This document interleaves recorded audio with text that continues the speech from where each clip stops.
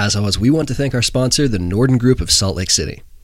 Why do portfolios of large institutions, endowments, and pensions look so different than the portfolios of high net worth individuals and families? The philosophy at the Norden Group is that you should invest your portfolio like an institution. This approach leads to complete transparency. Some key questions to ask yourself. What do I really own? How much am I paying in fees? What costs am I paying that are not disclosed? Would I be better off in a low-cost index fund? At the Norden Group, we conduct what is called a portfolio audit, which can help reveal these and other important details. Call us to set up your appointment. Investment advisor services offered through Townsquare Capital LLC, an SEC-registered investment advisor. SEC registration does not constitute an endorsement of the firm by the Commission, nor does it indicate that the advisor has attained a particular level of skill or ability. Townsquare is not affiliated with any other named entity.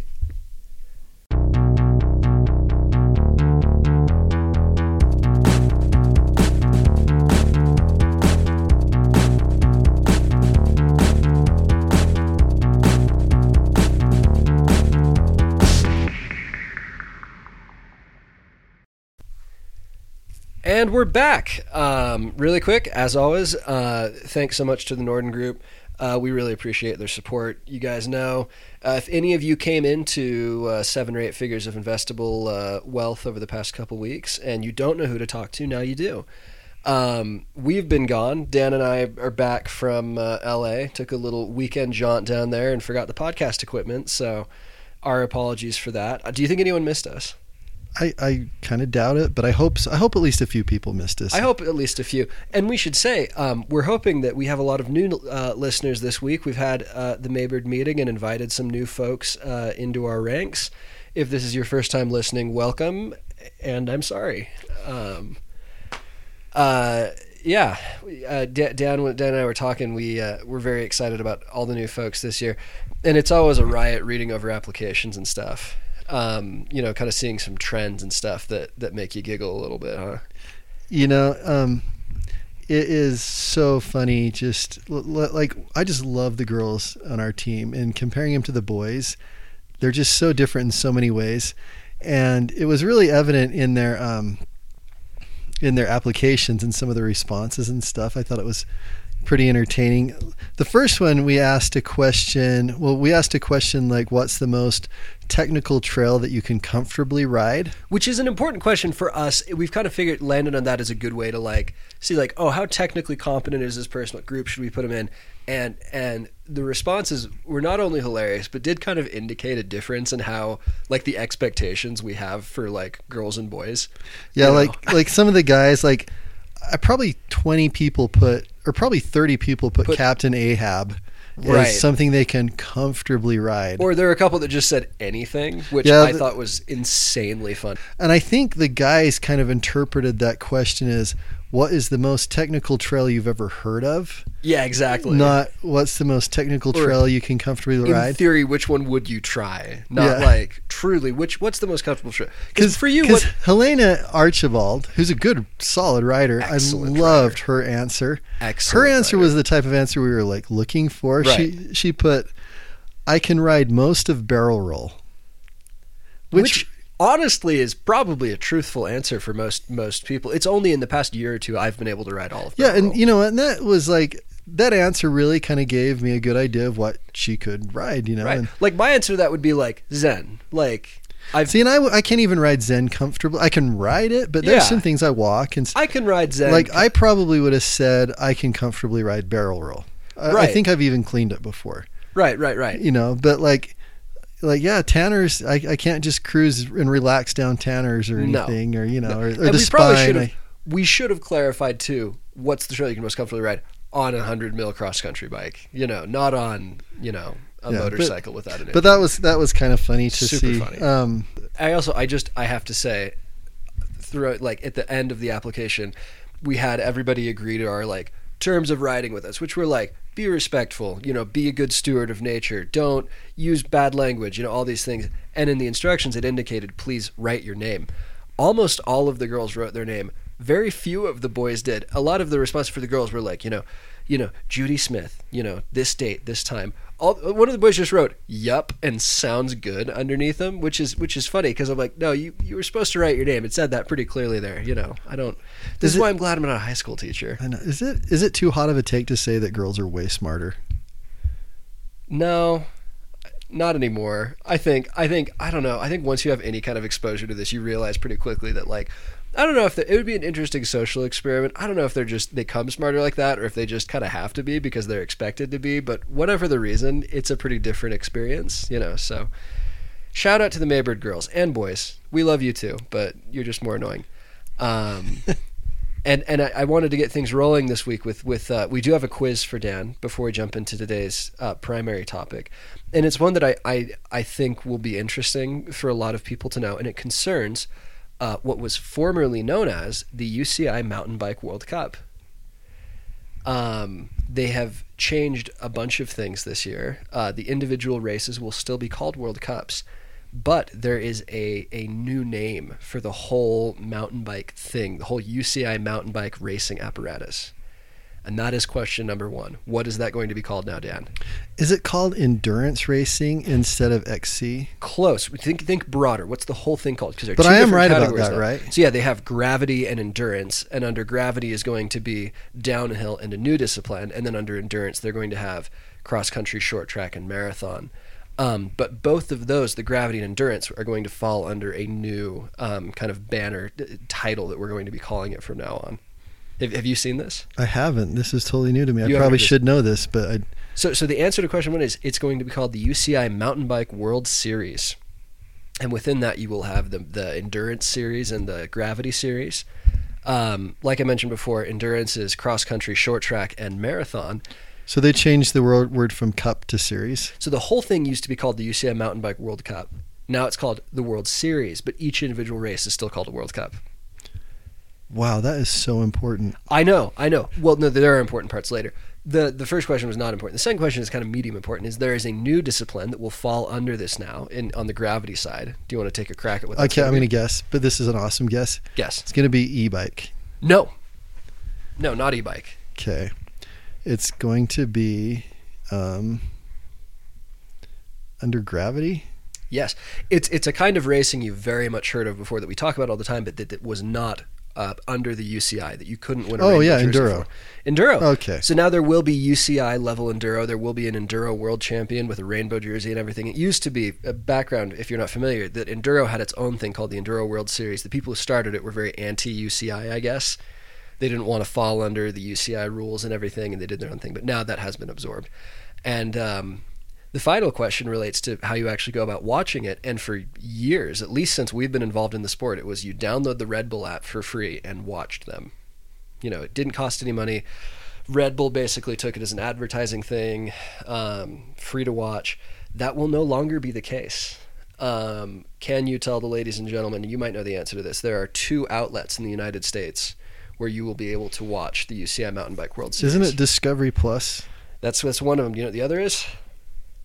Hulu? I don't know. No, GCN Plus. Oh, cool. So okay. GCN Plus, as far as I understand from what I can see on their website, under the schedule of events they will be hosting for the U.S., you will be able to watch those. Oh, cool. So Discovery How Plus... much is GCN Plus? That would be cool to subscribe to. So Discovery Plus is $7 a month. GCN Plus is $9 a month. Discovery, presumably, you get other content. GCN, though, you can watch basically any race in the U.S. They have most of them. There are a few exceptions, but that's where you're going to go to watch like the Tour, I think.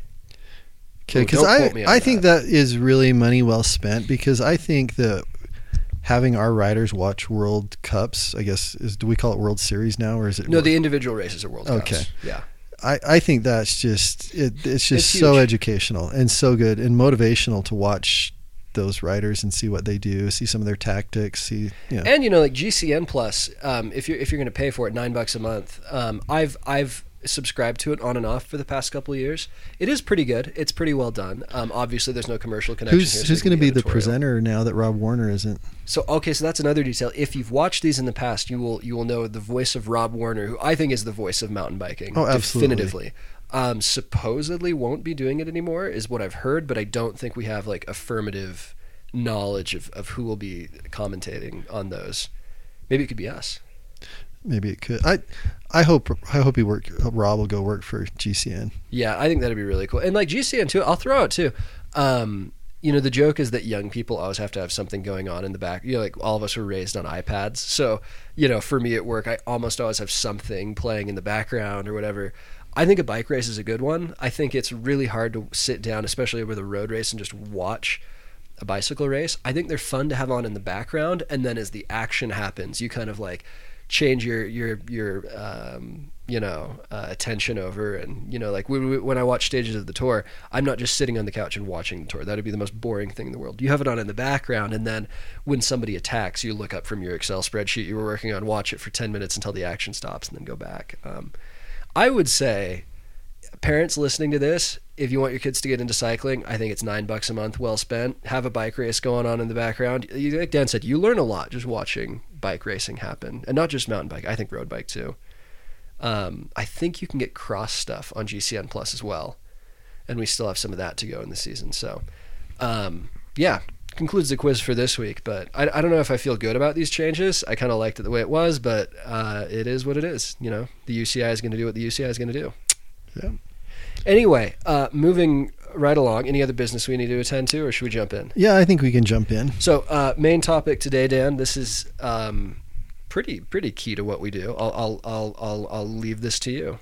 Yeah, and I'm really hoping we have a lot of the new Maybird members that are listening to this, because I really wanted to explain group rides and why they're important, how they're beneficial, and kind of how they tie in to like a structured training plan, what their role is. Right. But first I wanted to kind of just lay a little background first, because I know a lot of people kind of see the importance of group rides differently than I do, and hopefully I can explain myself and make sense. But so first of all, I just wanted to kind of talk about the difference between, you've got beginner riders, you've got well-trained riders, and you've got elite riders. Right. And, I think a lot of us are more beginner riders than we actually think we are. That we'd like to think we are. Yeah. Because really, it usually takes a good, I don't know, I'm just kind of making up this number, but a good 10 years to really hit your peak as a cyclist. And I would say oftentimes even longer. Oh, yeah. Oh, all the time. Yeah. All the time. I mean, there are lots of folks I talk to who have been riding bikes since the 80s, and they're just starting to come into it. Yeah. So it's not something you hit your peak at in 3 years. Right. And so, but, and I think we do have a lot of riders that really kind of fit into the beginner category, even though they've done this a couple of seasons or two. I'd say most be pretty fast too. Yeah. You can be a fast beginner. Oh, absolutely. Yeah. And I think a lot of our riders, especially kind of like our Tates and our Isaacs and our Joes and our, those Sanders and those kind of guys. Joe Draper, right? Not Joe Cocker. No, I didn't mean Joe Draper. These guys, well, and maybe you. I mean, these guys I would say are well trained. Yeah. I don't think they're beginners anymore. They're definitely well trained. They're not elite yet. That's kind of a different category too. But so with beginner riders, like no matter what you do, it's awesome being a beginner rider, because no matter what you do, you're going to get better. If it's on the bike, it's helping you. Exactly. Right? Yeah. If you're spending time on the bike, you're getting faster. Even if you're doing the worst, most incorrect training, blah, blah, blah, blah, ever, you're going to get faster as a beginner. Which is funny, because I've seen before, like on Instagram, people say like coaching for beginners. I'm like, you don't. Oh, I would love. You don't need it. Yeah, I'd love to just coach beginners, because you could not fail. What I do? It's like, hey, go ride your bike. Can you ride your bike more? Then do that. Yeah. If you can't, okay. Well, when you can, ride your bike more. Well, exactly. I was talking to a dad, and he's like, he's like, seriously, man, you would not believe how in just 2 months my son got so fast on his high school team. And I'm like, I'd absolutely believe it. Oh yeah, I believe it. Congratulations, your kid's normal. I mean, yeah,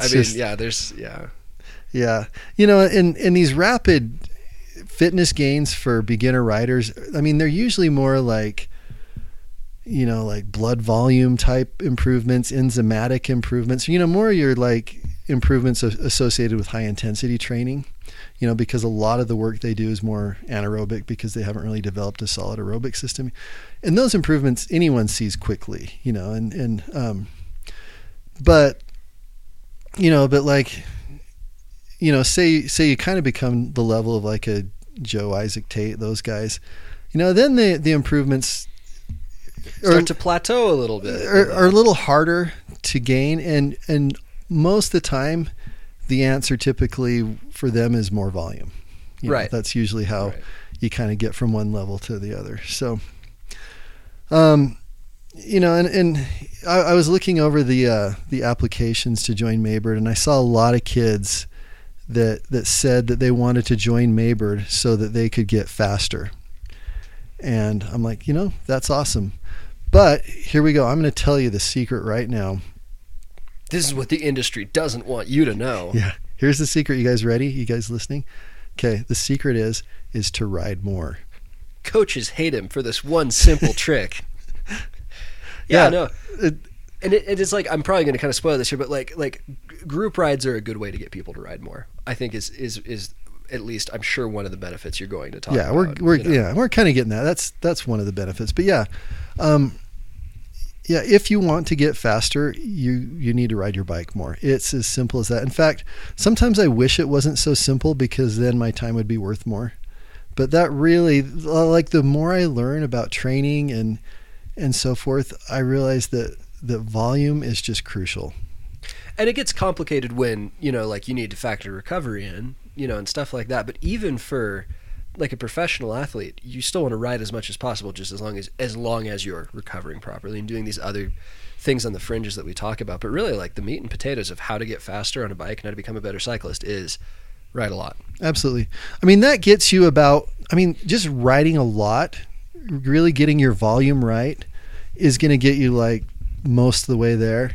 And then the other 20 or 30% is intensity distribution, recovery. Yes. Yeah. All the other things we talk about a lot, but the majority of it is just making sure you're getting enough time on the bike. And I tell this story all the time, but we had a girl who in her freshman year, she didn't qualify for state and was really sad about it. The next season, she set a goal to ride 15 hours a week during the season, and she did that, rode 15 hours a week during the season.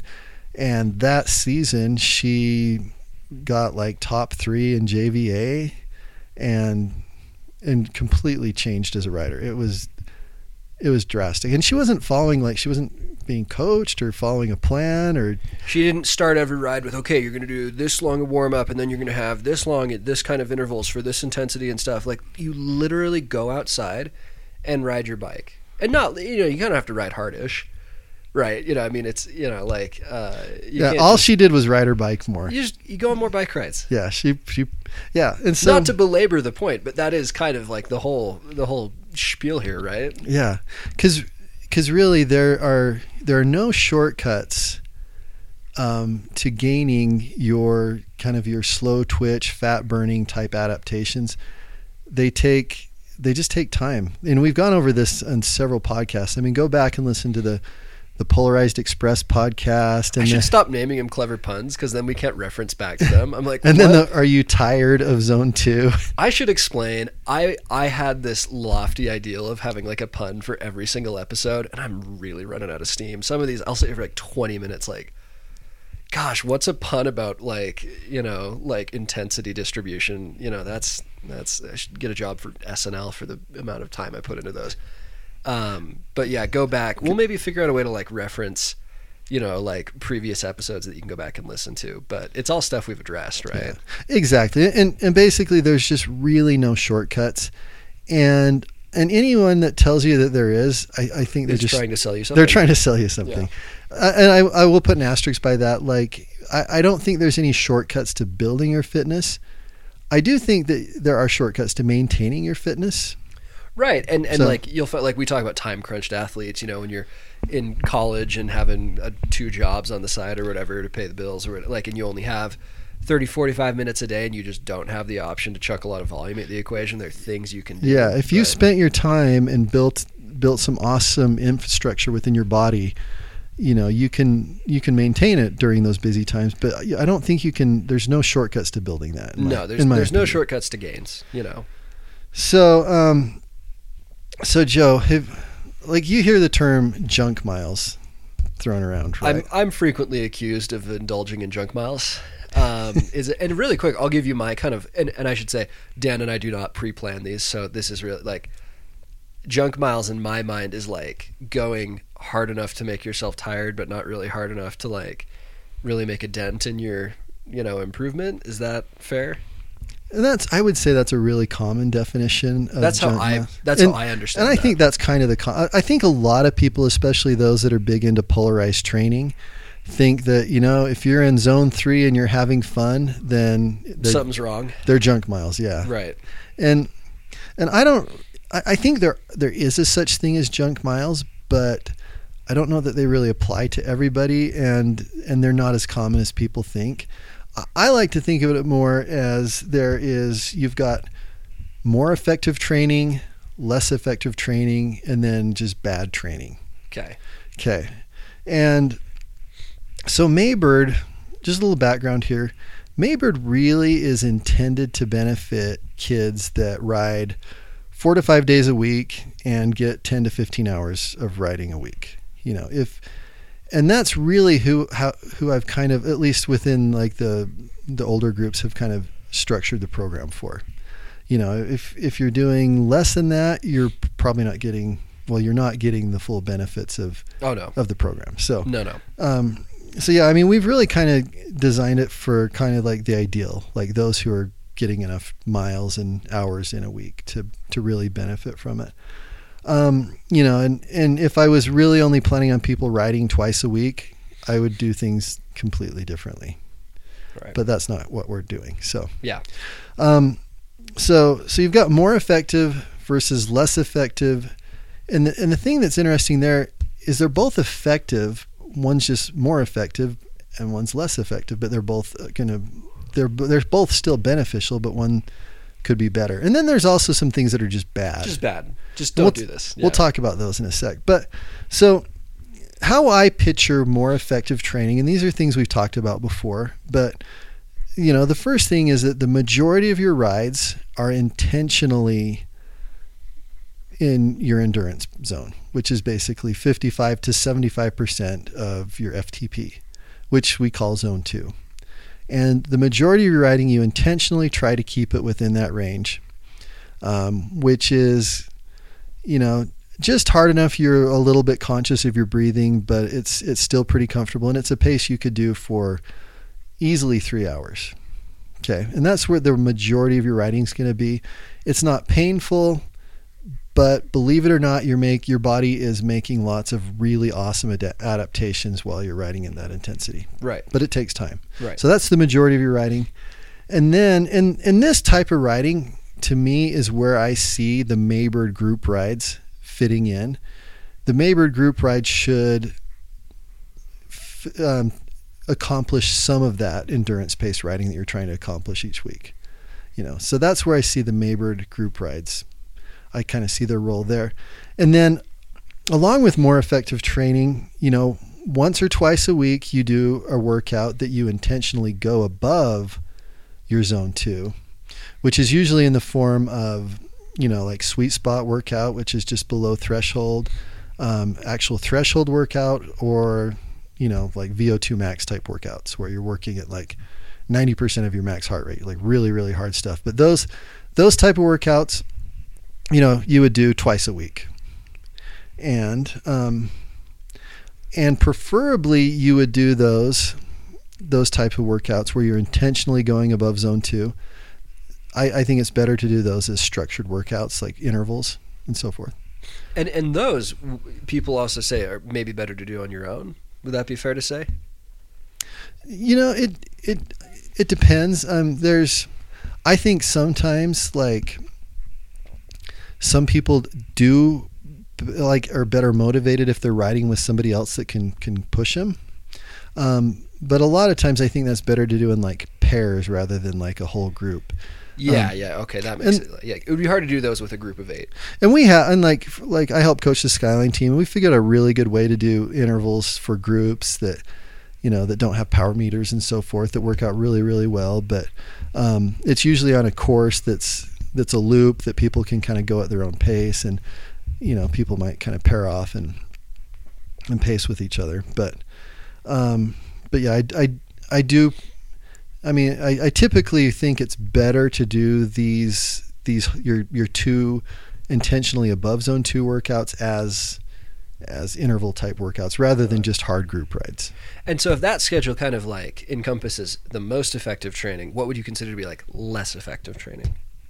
So less effective training is still very effective training, but some things that I would say would make it less effective is one, like you said, just going hard going kind of hard all the time. Right.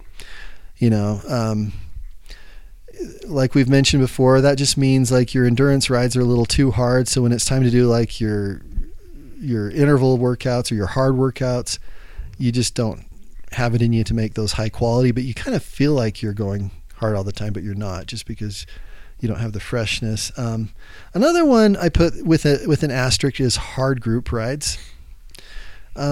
Because hard group rides can be very beneficial, and I think that there's totally a place for them. Right. But I want to do a whole podcast on this, why I think like interval workouts are preferable, and a lot of that just comes down to like, with an interval workout, you're kind of targeting a certain intensity, and then you have really high quality rest so that you tend to recover from those sessions better and spend more time in zone in those. Whereas with hard group rides, you're all over the place and they actually kind of feel harder than they actually are. And then when you go back and look at how much time you've spent in certain power zones, you spend surprisingly little time above like above a VO2 max type effort. But your recovery a lot of times is short and sporadic. So you're really just kind of all over the place, and it just takes kind of longer to recover from those. So I have a thought here, and I want to get your kind of idea on it. I am very much guilty of engaging in training that mostly falls into the second category there, the kind of less effective. And we like joke about it all the time. Like my most common ride last year was for me to finish up work, close my laptop, hop on my road bike, and then go for a ride that would usually be an hour and a half long, that would be really punchy and hard for most of the time, where I'd have a few efforts that would just destroy me, and and I would do that really, really frequently, almost every day. And the problem for me is that like over the past 2 years, I had this transition from being in high school and having a lot of time to having a full-time job and taking 3 or 4 college classes. And you and I have both seen a lot of times, a lot of kids get caught at that juncture, and cycling is a ball they drop, right? Because you've got a lot of other stuff going on, and it's hard to justify spending that amount of time. You don't have the energy or the inclination to do it. And for me, the kind of riding I was motivated to do was not riding that happened to be ideal for my training. My thought there is like, if you need to ride hard to motivate yourself to get out and ride. That's the more important thing. Like don't think that you have to do riding that you're not excited about, that's like, or that you might not have time for. Like for me, finishing work, I don't always have time year round to do 3 hours every single day like I might have in high school. Do you have any thoughts there for people who don't have like the ideal amount of time to spend on training? Is it okay to just kind of live your cycling career in that less effective sort of bubble, or do you think there's a problem long term with that? Well, and that's the point I really want to make is being in this like doing less effective training, you're still going to get faster. Right. Like, yeah, you're still going to get faster. You're still going to improve. It's just you're probably not doing the best way. Yeah. We kind of know better. Try and find ways to get into that more effective bubble that are still interesting for you. And I'd like to do kind of a whole episode on time crunched, Right. Because I think it's important to address, especially for our riders that are going into college and so forth. Right.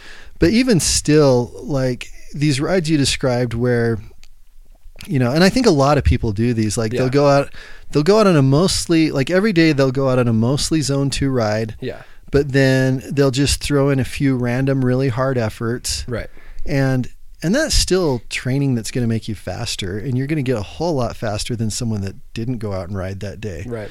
But when you structure your training, it's much better to actually set aside 1 or 2 days a week where you're intentionally going above zone 2, and you're intentionally trying to spend as much time as possible at either sweet spot or threshold or VO2 max or whatever you're targeting, and then recover from it. It's better to do those on certain days that are set aside for that rather than sprinkling it in throughout the week. Because when we talked about this a little bit during our Polarized Express podcast, is that anytime you do go above zone 2, you're actually introducing like autonomic stress, from your sympathetic nervous system. And anytime you do that, it makes it so it takes longer to recover from that workout. And so, these workouts where you sprinkle that in every single workout, it just delays your recovery from those workouts. And anytime you're going to introduce autonomic stress, you might as well just go to town and just, if you're going to go there, you go there. And so, like, when it's time to do one of these hard workouts, it should just be like a day you kind of dread a little bit, and your focus should be that certain target power you're supposed to hit, and that's I would say even if you're time crunched, I would still only have 2 days where you focus on those types of efforts, and the rest, if you can only do an hour zone 2 ride, that's probably better than nothing, if you're time crunched. So somebody who's listening to this, bearing all that in mind, of course, somebody who's listening to this, I'm sure they're there who's like, okay, I'm going to be coaching a group for the first time. I'll be leading rides for the first time or something like that. Or I've been leading rides, but I'm not sure if I'm doing it right.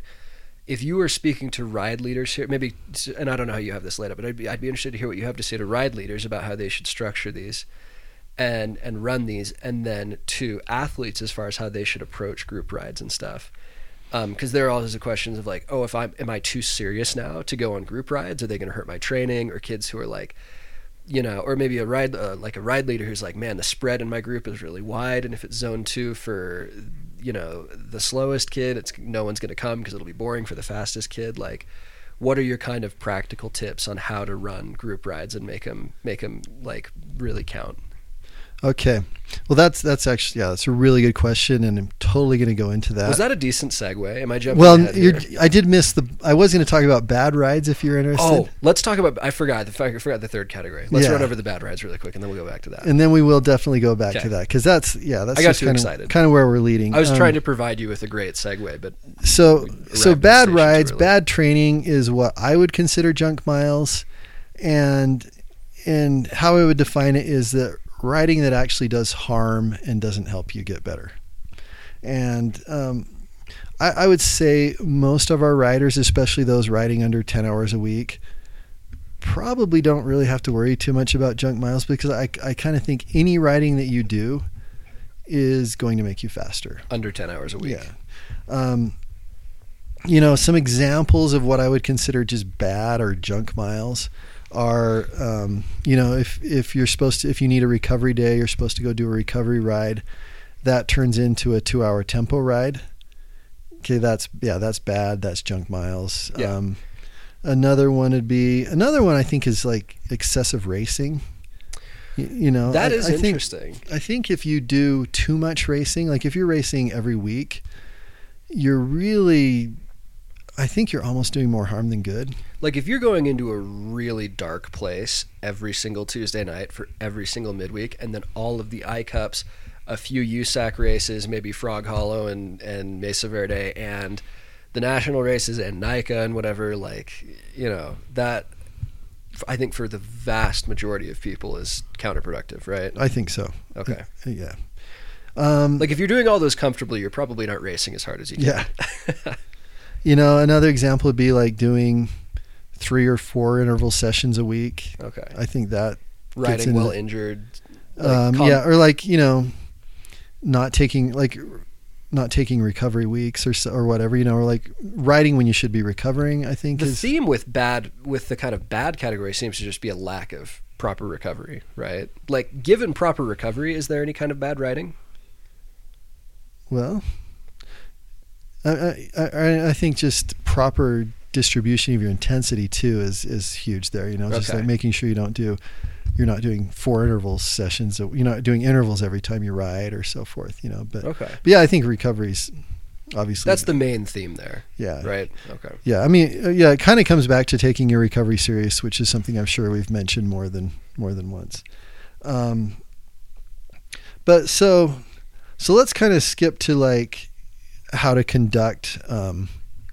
practically conduct a group ride. And so our riders know what to expect from a group ride. So the first and foremost thing, and I would say the most important part of a group ride, is it should be fun, it should be pleasant, and it should be positive. Right. Especially when we're dealing with youth athletes here. Like, if you're listening to this, please always remember these are youth athletes. We're trying to make them love the sport and do it for a long time. Yeah. They should associate group rides with good feelings. Right. Is kind of the hope. So, yeah. And part of that, one of the biggest things there is just making sure you're in the right group. Yes. We go to, it takes us hours and hours and hours and hours to attempt to kind of put people in a group. And the idea with these groups is a group that the entire group could be riding comfortably at an endurance pace together. Right.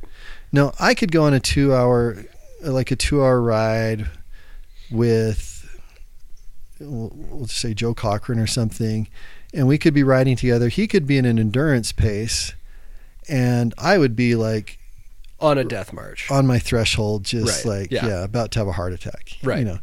And so we really, and it's like a completely different experience for him. It's probably this pleasant thing. For me, it was like the hardest race I did all year. Right. And again, we want these rides to mostly be endurance paced rides. Right. So, and being in the right group is just crucial because it sucks because no matter who you are, there's someone way faster than you and there's someone way slower than you. Right. And I promise there is a Maybird group out there that's just right for you. Right. Yeah. You just have to trust us that we know which one it is. Or help us, if we put you on the wrong group, you can. Yeah. And so these group rides, they should not feel like a race to be able to keep up with your group. Like if every ride feels like a midweek race effort, then you're probably not in the right group. If you're riding it, at 50% your FTP the whole time and it's basically you're the whole ride you're in zone 1 and it's a recovery ride, then you're obviously not in the right group either, But if you're riding in a group that's just dropping you every time and they're having to wait and it's just not as much fun for you. Or anyone else. And it's a little unfair to other people too. That I used to love riding with the Pink group, and the Pink group has excelled and has become way. I think I'm not as fast as I used to be, but there were at least a few weeks where I was riding with the Pink group and I was an anchor, and you can tell that it's not good for you and it's not good for anyone else. And this is the kind of interesting impulse we see from parents a lot: is put my kid in the fastest group they could conceivably hang on in. And I kind of get where people get that idea, but it really is counterproductive, right? I think for beginners, if you're in in a junior high beginner type group, yeah, I think putting them in a group that pushes them can help, But for most people, it really isn't that beneficial. Again, and we're assuming that you're doing riding outside of your Maybird group rides. Right. Otherwise, that's a different story. But yeah. We should say that I don't know if anybody expects to just drop off their kid at 2 Maybird rides a week and have them turn into an amazing cyclist. I don't know if people actually do that, but if they do, they're wrong. Not. Yeah, we're good, but you we're not that good. You make yourself an amazing cyclist. I don't know. Sometimes I have a hard time articulating what exactly it is that we do, but it's not that. So another thing about the groups that you should expect is, one, I think it's courteous to other trail users to have our groups be relatively small. Yes. And tight. Tight. I was going to say, I don't know what word to use. And by that I mean you're going to have Well, first of all, you're going to go the pace of whoever the slowest is in your group. I usually Right. like to put them towards the front. Right. I like to have a ride leader in the front that's controlling the pace. That's a pace that everyone in the group can stay together. And if people are on the right group, that happens pretty easily. And then I like to have someone at the back of the group that just makes sure that they always stay in the back and that no one really gets left behind. And Right. And I think that really, if you're another trail user and 6 or 7 people ride by, that seems like a pretty big group. It seems like 20, even though it's only 6 or 7. Stopping your ride for 2 minutes is like an eternity, and it is discourteous. And we have discovered, like, politically, it makes it hard for there to be new trails because a lot of people in the past years have had a really bad experience running into high school mountain bike teams, and that there is some kind of public opposition to building a trail in your backyard or, other, like allowing mountain bikers to use certain areas because people are like, oh, well, I keep having to deal with these high school teams where 25 kids pass me and I'm stopped for 7 or 8 minutes. And I've gone on rides where, like, an entire team will show up and they just kind of turn everyone loose and tell them to meet at the top or whatever. And I'll be passing people from like I've passed people from the start of PCMR and keep passing the same team until we get up to like the top of Armstrong, or from the corral to the top of Jacob's Ladder, man. Like it's rough. It's not great. So we do like to keep our groups smaller and tight, just out of, because then if you need to pass somebody, it takes that group a second to get past somebody. Right. And then again, keep them endurance pace. Your rider should be able to carry on a conversation and only have to stop to catch their breath occasionally. Right. But for the most part, your riders should be talking to each other. Yeah. Because group rides should, and I'm not sure if you were going to go into this later, they should also be social. I think that's super important. That's not like a cool perk. I think it's almost kind of central to, to why we do them, is making it a social thing so that you have a community of people that that are your bike people, that are, them from the group rides you go on. And, that's important too, no? Oh, absolutely. One thing I did want to point out about the endurance pace is this is where I think a lot of parents probably don't really, they really think that these rides should be to push their kids, that it should be, they should be able to ride with other people that are going to push them, that this is how you get fast. And I can see why you'd think that. But I'm pretty sure I'm not wrong about this, that it's really more about the amount of volume that your kids are riding that's going to make them fast. And then I'm thinking of an example of a rider that got assigned to a group, went to one ride, and decided that they didn't ride fast enough. So they never came back again. And, when race day came, when the race season finally came, this entire group just was awesome and really fast. And, and this other rider, not as much, And so yeah, it really is just about, these rides really aren't intended to be races, and it would be impossible to make them so that everyone got pushed, because who would do the pushing if everyone was getting pushed? So, right. So yeah. So hopefully that makes sense. No, I would encourage, and for this to work, you really, like we said, you really do have to ride outside of your Maybird rides. And, twice a week, those need to be hard. And one of those could be in the form of a race. And the other, I think it's awesome if you can get a buddy that, you could go do a hard workout together and push each other. Because a lot of times it is easier to push yourself if you've got someone there. Kind of hold you accountable, make sure you're finishing the intervals and stuff. It's the struggle is finding somebody who's a good match. And this is where I think the success of the Gibbons twins comes in, is that they've trained together a lot, right? Oh, yeah. They have, and I don't think that their success has been unrelated to that. I think there's a correlation there, Yeah. One other thing I do hope for our group rides this season that I want to do better than I did last season is I do hope there's more of an emphasis on improving our skills.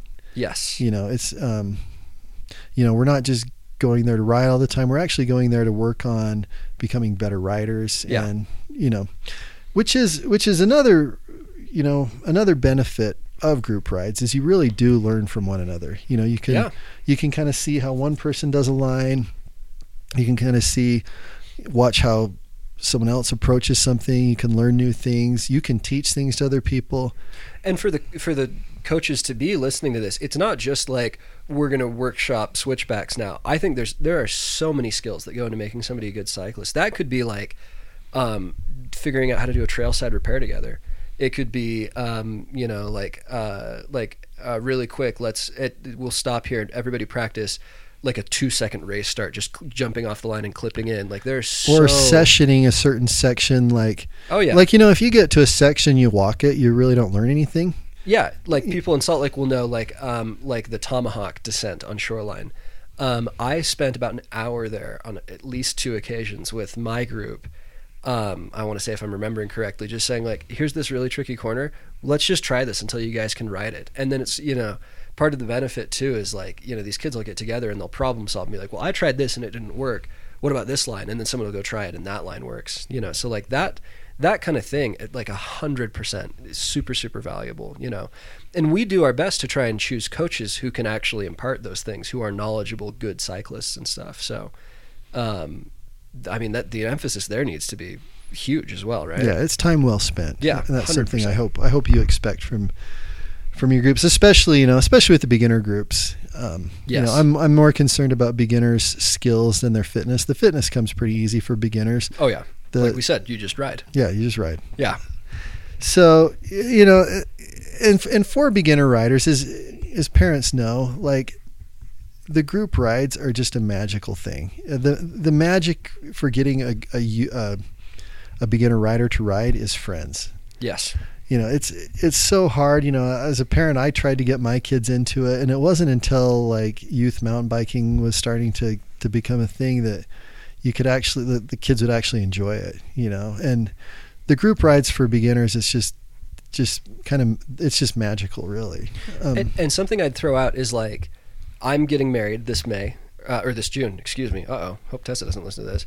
I'm getting married this June. I don't think she does. The venue is very limited. I can't have everybody that is important to me in my life be there.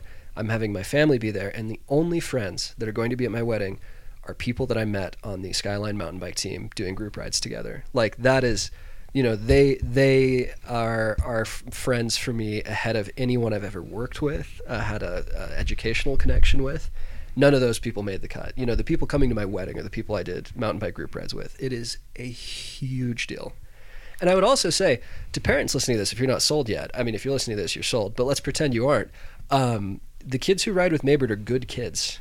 Like if your kid's hanging out with these kids and riding with them, they're a good influence. Yeah, we sure hope so. We really take pride in having good, kind, friendly riders. Excellent culture of good people here. And another thing I kind of want to address too, is as riders advance, I think that there's a lot of times where, riders will advance. They're aware of good training principles and maybe even following a training plan. And I think a concern kind of arises that, that the zone 2 rides you do with your group aren't sterile enough. You're going into zone 3 frequently and so forth, and I think that's a concern. And the thing is yes, you're right. They're not perfectly sterile zone 2 rides. You really have to get a road bike on a flat place or do that on a trainer. If you want sterile rides, you do them on a trainer. I was going to say, you can't do that on a road bike. You can't do that alone. You can't do it on a mountain bike at all. You can't do it on a road bike even alone. Yeah. And so, like, your training when you go on these rides, yeah, it's not sterile, but it's just the social experience, the benefits of it hugely outweigh the keeping your zone 2 ride perfect. If you dip into zone 3 and do a little get above threshold occasionally, that's not a big deal. Yeah. As long as your intention for that ride is to keep it to keep it around zone 2. Because, and we'll say like, and we say that like we want these rides to be zone 2, but the truth is where we try to divide kids up and where we almost kind of dictate where you ride because we're trying to keep the team spread out so we're not hogging up trails. Like there are some trails that you can't ride at zone 2. Like do not expect sterility from these. The principle is true that in a lab, you'd want the maximum amount of time in zone 2 to get whatever gain, but like that doesn't necessarily translate into the real world. And I would contend again where the goal, if there is an overriding goal with Maybird, it's to create lifelong cyclists. Doing that slightly less sterile ride in a group environment where you have fun and have that social connection is going to be more conducive to long-term cycling success than sterile on your own zone 2 rides. Yeah. And like we said before, there's effective, there's less effective. These rides are still very effective, and more time on the bike under your belt is going to make you faster. Yeah. But, the social aspect is incredibly important for your mental health. And usually when you see riders start to stop attending their group rides, normally it doesn't lead to good things. No. That's usually associated with people burning out and leaving the sport. I mean, like if it's the week before nationals and you have something very particular you want to do and you miss that week's group rides, then sure. But like, you are right that and that's not necessarily even just with kids who get bored. That's like really good kids. I think there are people who think they're too good to ride with their NICA team or something, and that they need to do all of their training on their own. And I just haven't seen that work yet. Yeah, I think like no matter what training plan you're on or what I think you can figure out a way to do at least one group ride a week. Question, is anybody listening to this too good for group rides? Is anybody too good for group rides? I just want to put, like, for some reason I think group rides, like there's some people who think that they're too good for group rides. I've seen people insinuate this before. And I don't think that they think, but I do know some, and these are usually like really smart riders that they think their group rides are too hard, so they don't go on them. That's fair. And I think that's fair. And I think if that's the case, you might find like there's groups you could ride with that would not be too hard. Roughly how many Maybird groups are there going to be this year? There's usually about 18 or 20. 20-ish groups, there's one that's going to work for you. Yeah. Yeah, I mean, unless you're Nino Schurter, we have a group that works for you. I mean, unless you're Nino Schurter, your training wheels came off last week. We've got a group for you, Yeah, another huge thing about group rides is it really kind of just takes you out of your routine. Because a lot of times it's going to send you at a trail that you might not have chose. Mm-hmm. And you're gonna be riding with people that aren't on your high school team, right? And they're gonna do the route counterclockwise when you usually do it clockwise, and it really just kind of forces you out of your routine, which I really think is awesome in keeping it fun and keeping the boredom out and so forth. And just like I said, what you learn from others and the social aspect just is really, you really become more ingrained in it. You basically expand your cycling network, and you go to, you go to the races, the NICA races, and you've got friends from 5 different teams. Every single tent, there's someone, Yeah. And even like going to a cross race and stuff, you'll know people there. If you want to try your first crit race, you'll show up and there'll probably be someone there. Like the community. Like I think of like people who I really look up to in the cycling community, like Thomas Torres, the cyclocross racer, who always has the prettiest bikes and everything. Like he rides alone, but just everywhere he goes, it seems like he knows people in the cycling world. He could go to any type of mountain bike of bike race, cyclocross, mountain bike, crit. Know people there. There's people he could ride with all the time. And really, like, that's what I'm trying to establish here with Maybird, I think. I would love if in 10 or 15 years, there's a whole community of adult cyclists who know each other and ride together and sustain each other in the sport because of Maybird. I think that'd be a cool legacy, So, like, the social aspect, I mean, it's hard to say anything is the most important part, but that's got to be out there. Everything's the most important part. Oh, yeah. No, so if we had to wrap up, I would just encourage you to really try to work towards, more effective training, to get on your bike more, ride more. That's what's ultimately going to make you faster. and take advantage of the group rides. Have fun, enjoy them. We're going to actually have a meeting with the coaches where we kind of go over more how we do expect our rides to be ran, because they're a little different than your high school might do it. But I just think that these should be, that you should look back at these rides with fondness. That you had fun, you met new people, you did cool things, you got fit, you got fast, and you were happy when you're done. So look back on them with fondness and look forward to them with excitement. That should be the best part of your week. And if it's not, you're doing something wrong, and we'll fix it. So, as always, please send questions. We're always happy to answer them. We're looking forward to season. The season's creeping right on up. I couldn't believe it was January 22nd already. Sometimes you can ride Trelawny in February. I kind of doubt it this year with the way the snow's been. But yeah, this is coming right up. I'm excited. So send questions if you have them, and we look forward to chatting with you guys next week.